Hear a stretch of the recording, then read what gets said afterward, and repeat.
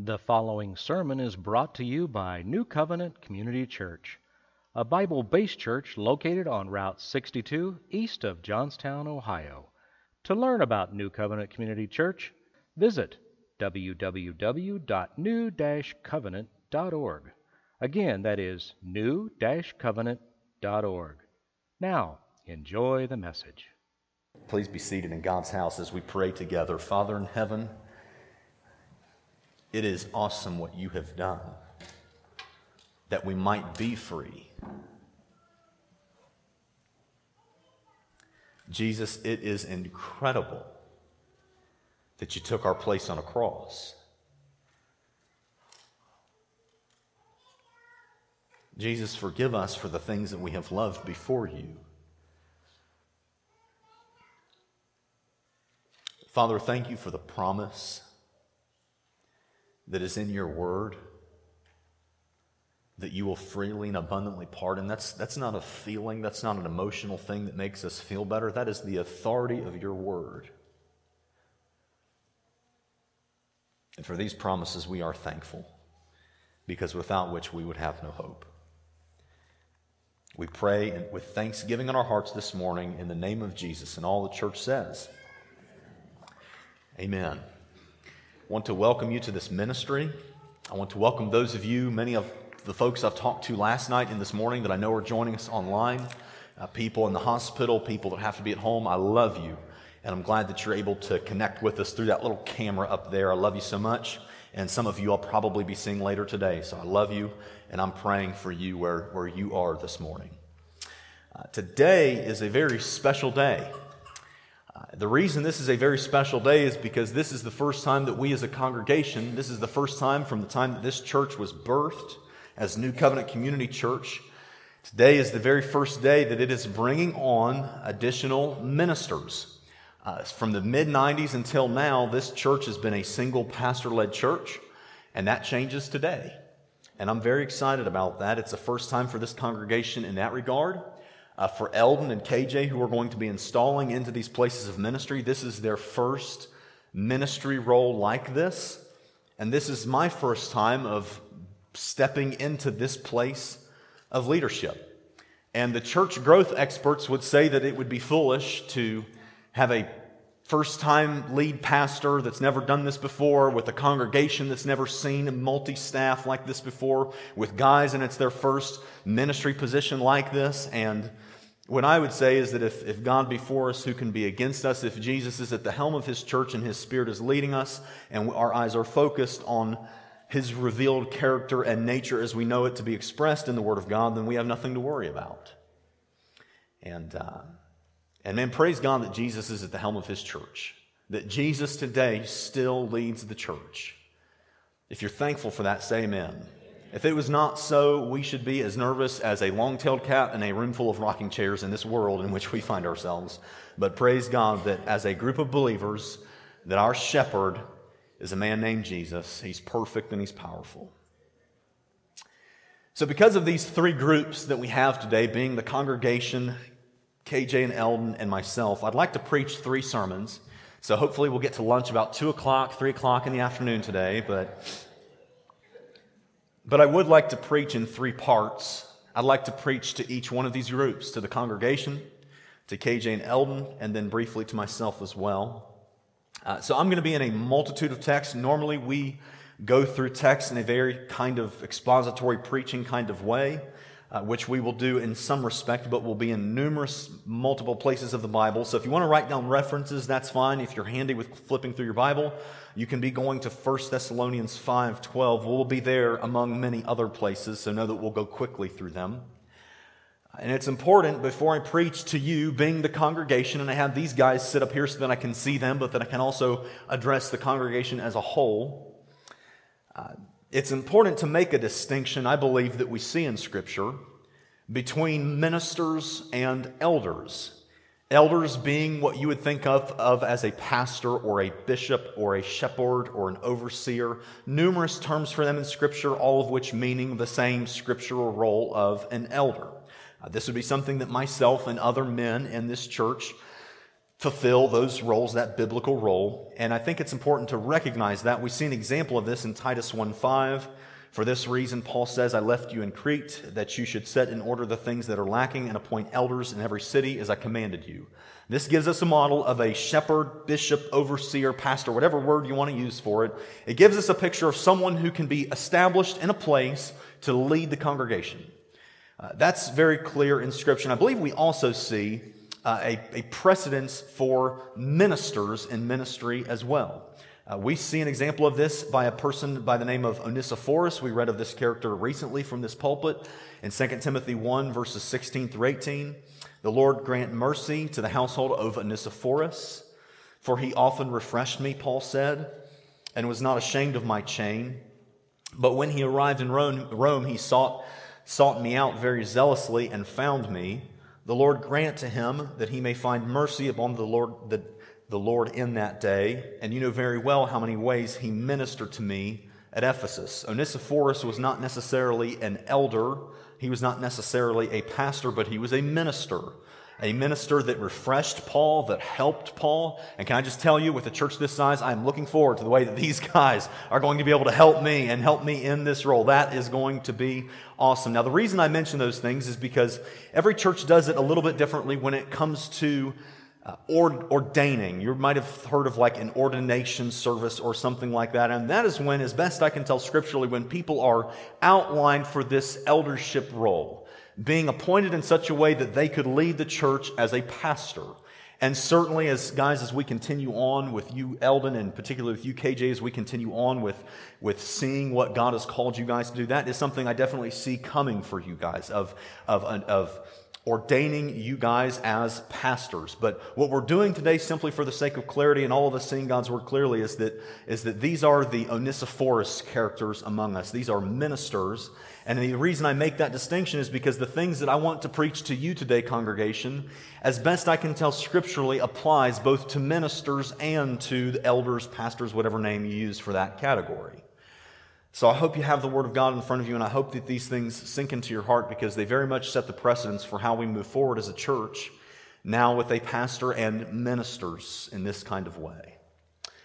The first thing I want you to see is there in 1 Thessalonians 5, verse 12. We urge you, brethren, to recognize those who labor among you and are over you in the Lord and admonish you, and to esteem them very highly in love for their works' sake. We know of our Bibles that the Thessalonican church was a very healthy church. It was a very strong church. It was a very dynamic church. And what Paul, under the inspiration of the Holy Spirit, is saying to this church is, even though you're healthy, even though you're strong, even though you're dynamic, I want you to esteem highly those who labor in the gospel and admonish you and guide you in the Lord. All of these things, esteem them highly in love. Esteem them highly for the sake of their work. We all love KJ and Eldon. I love these guys. I'd take a bullet for either of them, even if they weren't believers. But for the sake of their work, we are commanded as a congregation to esteem them highly in love for the sake of their work. This is what Paul was communicating to the Thessalonican church. This is what I believe we also ought to take in understanding how we operate as a New Covenant Community Church. So if you feel like taking notes, the first thing I'd like to say to you is to esteem them highly in love for the work they do. In the 1800s and 1900s, it was in many of those time frames, there were numerous occasions in which mostly it was the culture and such that a pastor or a minister could go to a church, and having a role like that meant good pay, secure pay, and sometimes a housing allowance or whatever kind of house that the church bought for the pastor. It was a pretty cushy deal for most. Not all of those time periods, but for many of those time frames in which I mentioned, it represented something like that. Today is not that day. As I have made it a point, as I feel the Holy Spirit of God has led me to make sure that we see a biblical understanding of persecution, and we've preached very openly from this pulpit about that. We have a keen understanding of that as a congregation, as a church, and both of these guys are willfully stepping into something that they know could cause them to go to jail someday. They are willfully stepping into something that they know could cause the end of their even life someday, and yet they are still choosing to go into it. For these things, congregation, let us esteem these guys very highly in love for the sake of the work that they are stepping into. If you're with me, say amen. Another thing I'd love for you to see out of Romans 13, verse 17. Hebrews is also believed to be written through the pen of the person of Paul, inspired, of course, by the Holy Spirit, but used Paul to do it.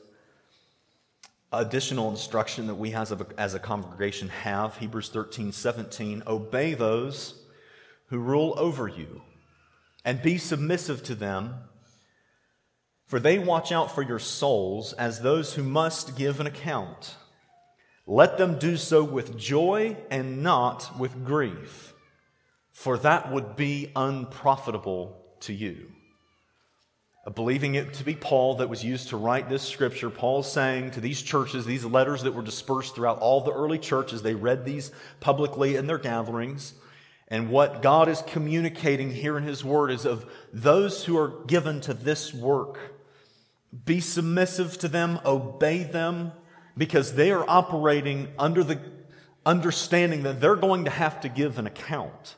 Now, we all know many pastors that don't believe that. They don't believe that they're going to have to someday give an account. I believe that. I believe that in the absolute core of my being, that I will have to give an account for the work that I have done. So as ministers that are operating underneath that understanding that they will have to give an account someday, let them minister with joy and not grief, because it would be unprofitable to us if we were to do otherwise, is what Paul is communicating through the Word of God in that way. Now, our Americanized way of thinking does not really go hand in hand very well with thinking that we need to obey other people. We swallow that about as good as we do a rusty roll of barbed wire, okay? That doesn't fit well for us, but let me illustrate it this way, and hopefully you'll see it clearly. I want you to pretend for just a moment that you are on a military convoy that gets lost. And there is one member, or a couple members, let's say, in the convoy that are called and gifted of God to interpret the map that shows you the way through the lostness. And not only finding your way out of being lost, but how unscathed you are by the time you get there depends on these guys who are called of God to interpret these maps. And hopefully you know where I'm going with this. What would you do if you saw one of the other members in the convoy picking at these guys and wasting these guys' time and making their job difficult? And they were interpreting the maps with grief, let's say. You would look to your comrade and you would say, listen, we've got to stop. We need to make sure that they are comfortable. We need to make sure these guys, because it depends on us not being lost by how these guys interpret the map and how unscathed we are by the time we get there. It is in our best interest to make sure that these guys are cared for, that these guys are loved. Let's not give them tasks that they don't need to be doing. Let's give them the work that they're called to do, to look at this map and to lead us out of this mess. And oh, by the way, they've got to give a report to the 5-star general when we do get back. And hopefully you followed along in that illustration to understand that when humanity sinned against God, that was when we got lost. And in God's sovereignty, He appointed ministers, pastors, preachers, teachers, all of these things to be the people to stand up, not in a Catholic kind of way that you're not supposed to be reading the Bible. You ought to be reading the Bible. You ought to be making biblical interpretation. You ought to be studying yourself to show yourself approved. But people called to this kind of work. God has appointed for this time in this environment, this sin-cursed environment in which we find ourselves. And what I'm saying to New Covenant Community Church is that it is in our best interest to let these guys minister with joy and not with grief. It is most profitable to us. It is most profitable to me and my children for these guys to minister with joy and not grief. And the Bible says, obey them, be submissive to those who rule over you. This is what God's Word is communicating. So if you're looking for another thing to write down, here's your next line. Joyfully obey the one who is biblically watching out for your soul. For many pastors, this is simply a paycheck. For myself and these guys, it is absolutely not. This is something we understand. We're going to be giving an account to the 5-star general. That's how we're operating. We are going to be giving an account to God Himself based on how we have ministered. It's something we take very seriously. There's very much a common theme in today's world of this kind of lax, buddy kind of relationship that a pastor has with the congregation. He's just seen as like some role model that everybody wants to be like, and that ought not be so. That is not the biblical model. The biblical model is that there is an understanding that these people are highly esteemed and loved for the work that they do, and there's an understanding that they are watching out for our souls. Let's take it as seriously as God's Word would have us. Another thing I would love to be able to say to this congregation, in Acts 6, verses 1 through 4. Now in those days, when the number of the disciples was multiplying, there arose a complaint against the Hebrews by the Hellenists. And in case you're wondering, these would be Greek-speaking Jews, because their widows were neglected in the daily distribution. Then the 12 summoned the multitude of the disciples and said, "It is not desirable that we should leave the word of God and serve tables. Therefore, brethren, seek out from among you 7 men of good reputation, full of the Holy Spirit and wisdom, whom we may appoint over this business. But we will give ourselves continually to prayer and to the ministry of the word." And hear me clearly when I say this, church. A minister, a pastor, the roles that me, myself, and these guys fulfill, we are not above any kind of work. I have cleaned the toilets in this building, as will these guys also. I have gotten my fingernails dirty working outside, as I will in the future. We are not above any kind of work, but it's vitally important that a congregation see that someone called to this kind of work must be reserved for a particular kind of work. Not that they're above any other, but that there is a certain kind of work that they must give themselves to. This is very clear. We believe the Apostle Luke to be the author through which God chose to write the book of Acts, and he chose to show this account of ministers giving themselves to the work of prayer and ministry of the Word. So the third thing I would love to share with this congregation is simply this: safeguard their time in prayer and ministry of the Word. Safeguard these guys' time to be in prayer and ministry of the Word, working through the Word of God as we equip the other leaders to preach and to teach it. Safeguard their time as much as possible. And can I just tell you from the very bottom of my heart, for many of those at New Covenant Community Church who have served alongside me faithfully to ensure that my time in the Word is preserved, man, I think about Larry and Tim and some of the work they've done outside and mowing the grass and all of the things. There are so many hours of ministry that happen that is completely outside of me. I don't know what's going on, but my time in ministry of the Word and prayer is preserved for those purposes. So what I hope everyone hears this morning is, we've seen some baptisms lately. We're going to be seeing more in the future. We've seen some awesome things happen. People giving their lives to God. All these incredible things that we've seen happen. And I just hope everyone knows that it's the body functioning properly together that has caused those things. Functioning biblically that has caused those things to happen. There's a role that I must give myself to in prayer and ministry of the Word.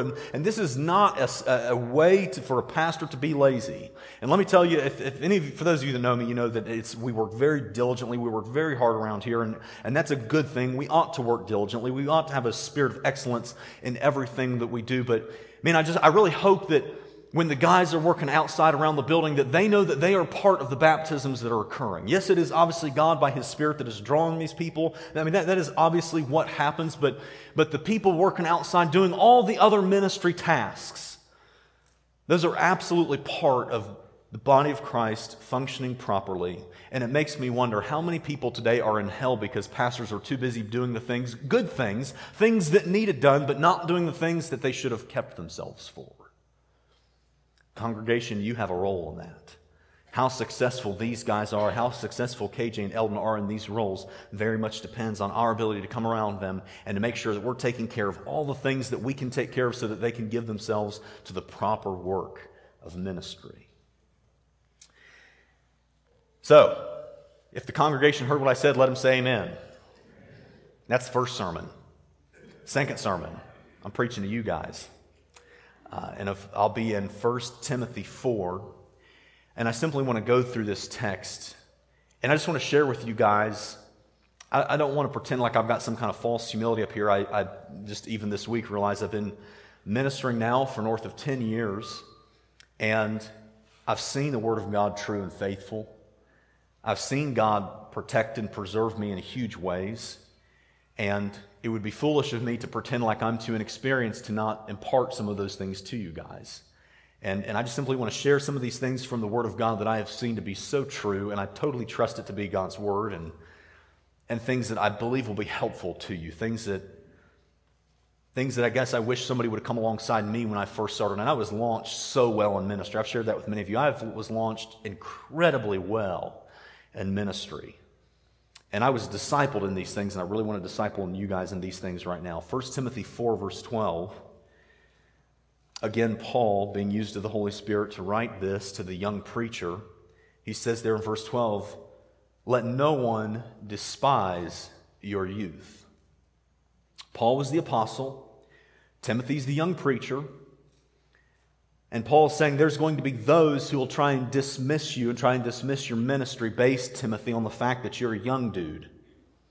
And Paul says, don't let anyone despise your youth. And let me just tell you, I think the spirit of understanding here is not just that youth will be the thing that people despise you for. KJ, that may be the case for you. You're a young man. You're almost exactly the exact same age that I was when I began in ministry in the way that you are. And don't let anyone despise the fact that you're young. Don't let anybody despise you for that. Yes, you're young, but so what? It doesn't mean anything. You're an adult. You're a man. And we believe that perhaps God has called you maybe even into full-time ministry. Don't let anyone despise you for the things that people would improperly dismiss you for. There are biblical reasons to be dismissed from ministry, but don't let anyone dismiss you for an improper reason. Eldon, don't let anyone ever dismiss you because you're not seminary trained. People will dismiss you. They will belittle you based on the fact that neither of you guys have any seminary education. But what I would just love to remind them, and what I'd like to remind you that you can understand in your heart as you progress forward, is if they really understood the statistics well, they would know that most baptisms around the world in churches happen when they are led by non-seminary trained leaders.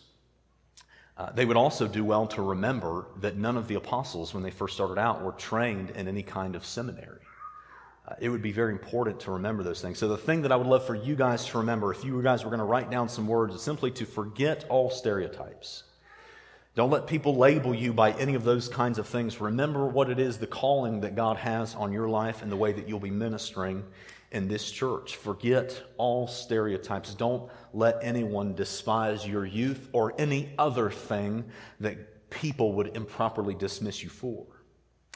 If God can use fishermen, tax collectors, and tent makers, He can use ex-personal trainers, carpet layers, and people studying to become a cop. I believe it with all my heart. And I trust God in that. That doesn't make sense to the world, but it makes sense to God, and therefore it makes sense to me. Moving on in that scripture right there. But be an example, KJ and Eldon, be an example to the believers in word, in conduct, in love, in spirit, in faith, in purity.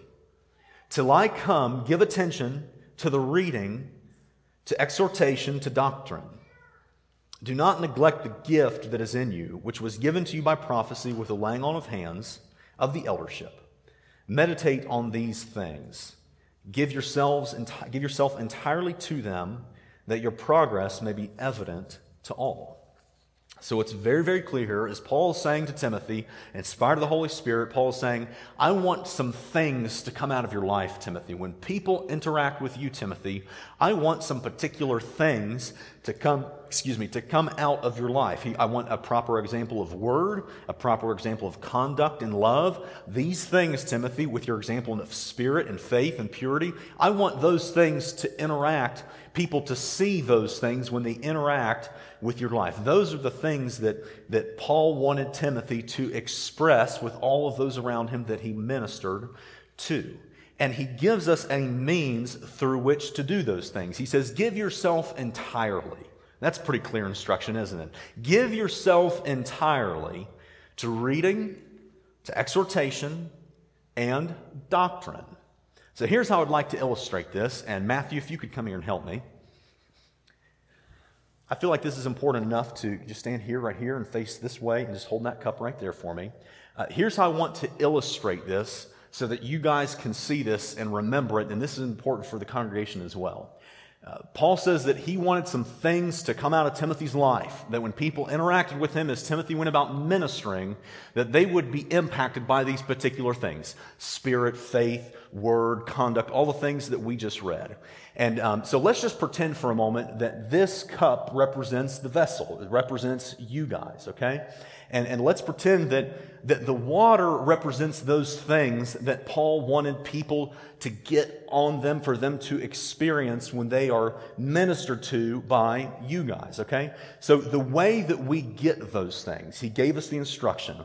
It was through reading, okay? It was through exhortation, which that word exhortation is kind of a biblical word, but it simply means understanding how to compel, understanding how to share the gospel, understanding how to exhort people that they are sinners and must be redeemed of Christ's blood. And what was the other one? Doctrine, understanding doctrine, okay? Those are the ways that we acquire those things. That's why Paul says, give ourselves entirely to them. That's pretty clear language, entirely. So that when people bump shoulders with you, they don't get the cup, they get what's inside of you. Now, I love you guys. Even if you weren't believers, I'd still love you. I'd still take a bullet for you. But what I know is that people don't need you.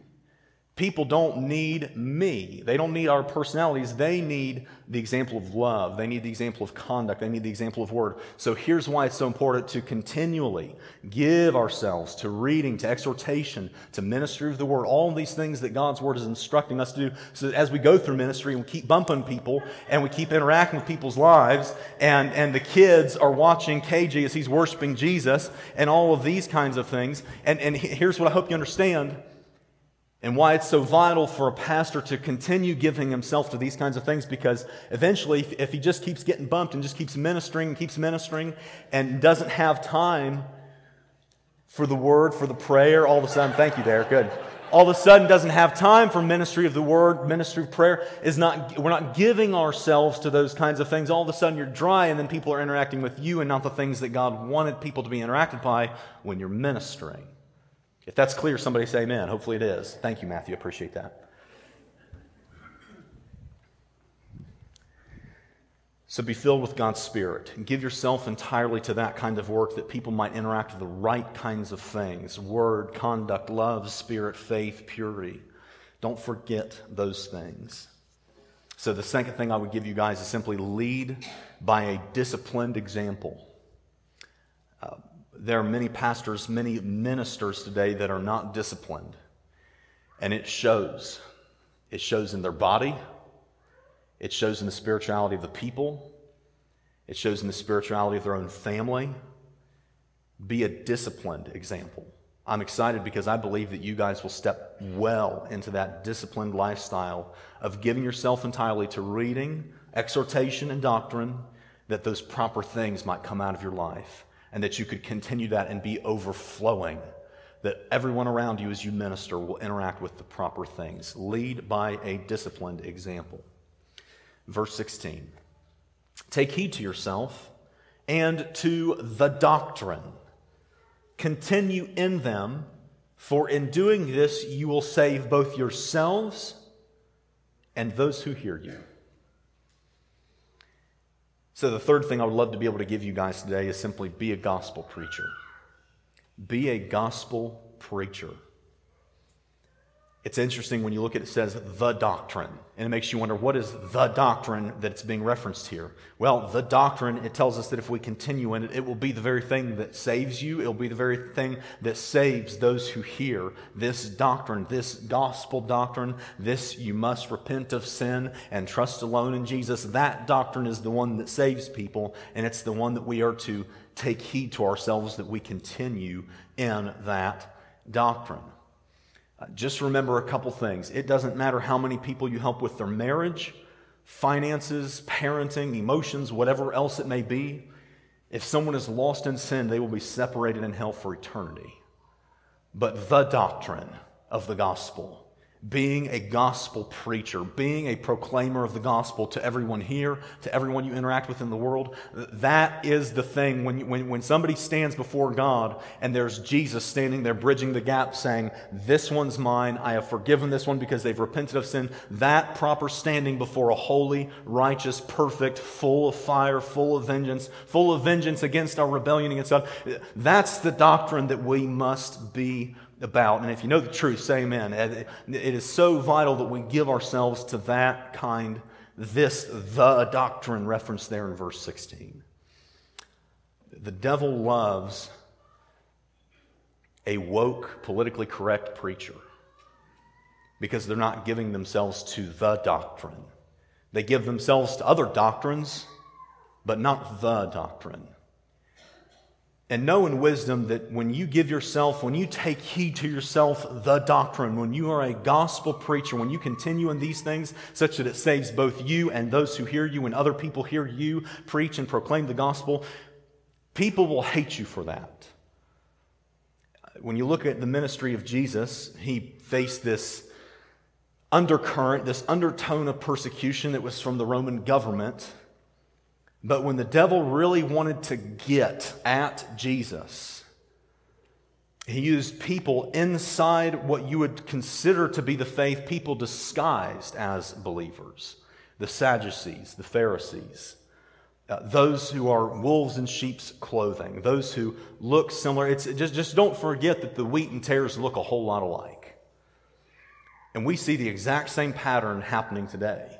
An undertone of this government persecution that we have seen coming up. We've seen the videos of pastors getting arrested. We've seen those things. But just don't forget that when the devil wants to snuff the candle of your ministry, it will be with people who you thought were believers. Know in wisdom for this to be true. This is the wisdom that I have gained over the years of ministry. And take heed to it, remember it. But what I'd love for you to remember also, Eldon KJ, is that when you do face those things, be it from a government or be it from people that are the wheat, the tares among the wheat, the modern day Pharisees, Sadducees, and people read those things like those don't exist. We have as many or more Pharisees and Sadducees in the church today of America as a whole in this country than ever there was before. It's the way in which the devil has deceived. It's the way in which the devil has discouraged ministers from preaching the gospel. But I encourage you to take heart and to remember the words of our Lord, the one that we preach, the one that we serve. In Matthew 5:11 it says, "Blessed are you when they revile and persecute you." Blessed are you when the devil tries to snuff the ministry, Eldon. When people that you thought were very close, people that you thought were on fire with the Lord, and all of a sudden it turns out that they are not, and that they are discouraging to you, and all of a sudden it'd be so much easier just to pack up and quit the ministry. Blessed are you in that time when they revile and persecute you and say all kinds of evil against you falsely for my name's sake, Jesus says. Rejoice and be exceedingly glad. Now that's hard to do, I'll tell you that much. That is hard to rejoice and be exceedingly glad when you face those kinds of moments. But the reason we are to rejoice and be exceedingly glad is because great is your reward in heaven. For so they persecuted the prophets who were before you. Same thing today, same thing it was for Jesus' time, and same it was in the Old Testament prophets, an undertone of government persecution. But when the devil really wanted to snuff a candle of ministry, it was done by the people inside. So if you're hearing this with fear, good. If you think to yourself, well, there's no way I'm a Pharisee, you should fear, and fear greatly that you may not be right with God. Humbly come before God and determine these things and hear them in truth. Not too many amens on that one, but that's all right. That was sermon number 2. Sermon number 3. I'm going to preach to myself for just a brief moment as I read from John 13, 3 through 15. Jesus, knowing that the Father had given all things into his hands, and that he had come from God and was going to God, rose from the supper, and laid aside his garments, took a towel, and girded himself. After that, he poured water into a basin and began to wash the disciples' feet and to wipe them with the towel with which he was girded. Then he came to Simon Peter, and Peter said to him, "Lord, are you washing my feet?" Jesus answered and said to him, "What I am doing you do not understand now, but you will know after this." Peter said to him, "You shall never wash my feet." Jesus answered him, "If I do not wash your feet, you have no part with me." Simon Peter said to him, "Lord, not my feet only, but also my hands and my head." And Jesus said to him, "He who is bathed needs only to wash his feet, but is completely clean. And you are clean, but not all of you." For he knew who would betray him, therefore he said, "You are not all clean." So when he had washed their feet, taken his garments, and sat down again, he said to them, "Do you know what I have done to you? You call me teacher and Lord, and you say, well, for so I am. If then your Lord and teacher have washed your feet, you also ought to wash one another's feet. For I have given you an example that you should do as I have done to you." So what we see here in God's Word, and this is be preaching to me, but really preaching to all of us, what we see very clearly is Jesus, irrespective of this authority that he has, taking the role of a servant. And we know this to be consistent in other areas of Scripture. He came not to be served, but to serve, and to give his life a ransom for many.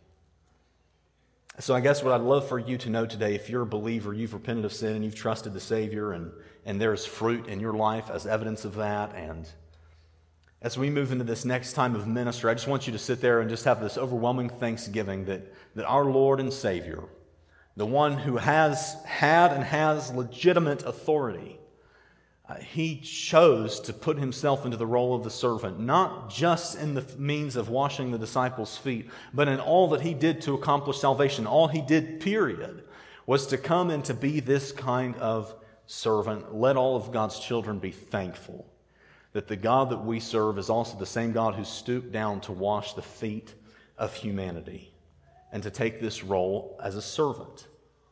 If you don't know Jesus, the thing that I would love to put before you is you've got to figure out what you're going to do about that.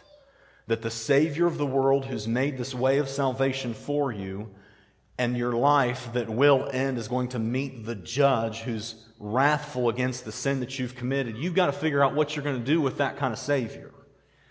Are you going to just continue to ignore him?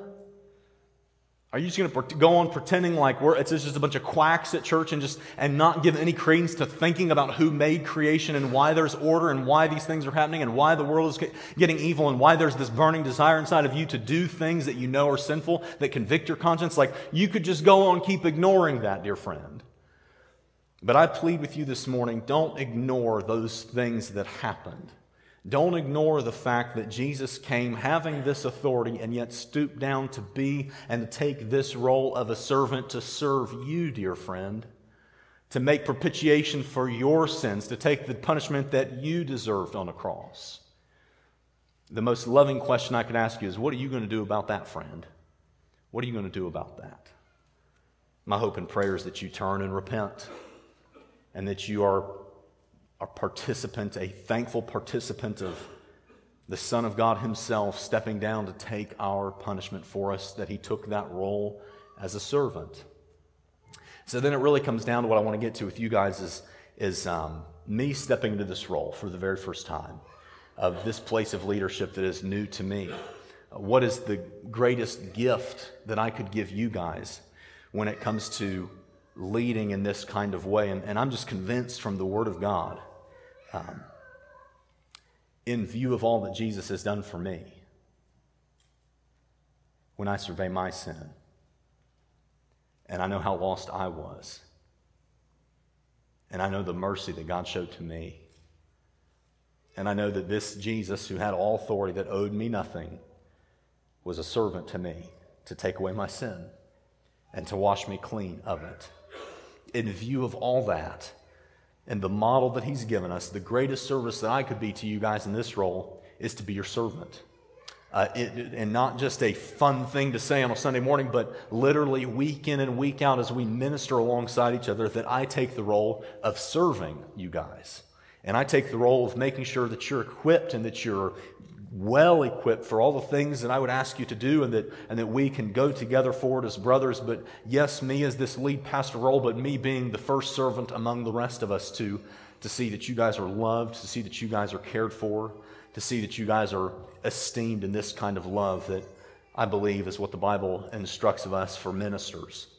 And so at this time, we're going to shift gears a little bit into this next part of our service. And I'll ask for those that are going to come for music, if you would come and just ministering at this time. I have asked Eldon and KJ to allow me to model this kind of servanthood by washing their feet. This is not something I would do in my personality, but when I survey what Jesus has done for me, for this man, I'm compelled to do the things that God has commanded. And this wash one another's feet as I have so given you this model to follow is what Jesus instructs us. And I'd like for this to be a stake in the ground and a setting of precedence for how I love these guys and minister and lead them by being their servant. So let's pray. There is no formality here other than we can sit, believers sit and enjoy the presence of God, enjoy what God has done for you. If you don't know Jesus as your Savior, now would be a good time to make it right with God, to turn from your sin and to trust alone in the Savior.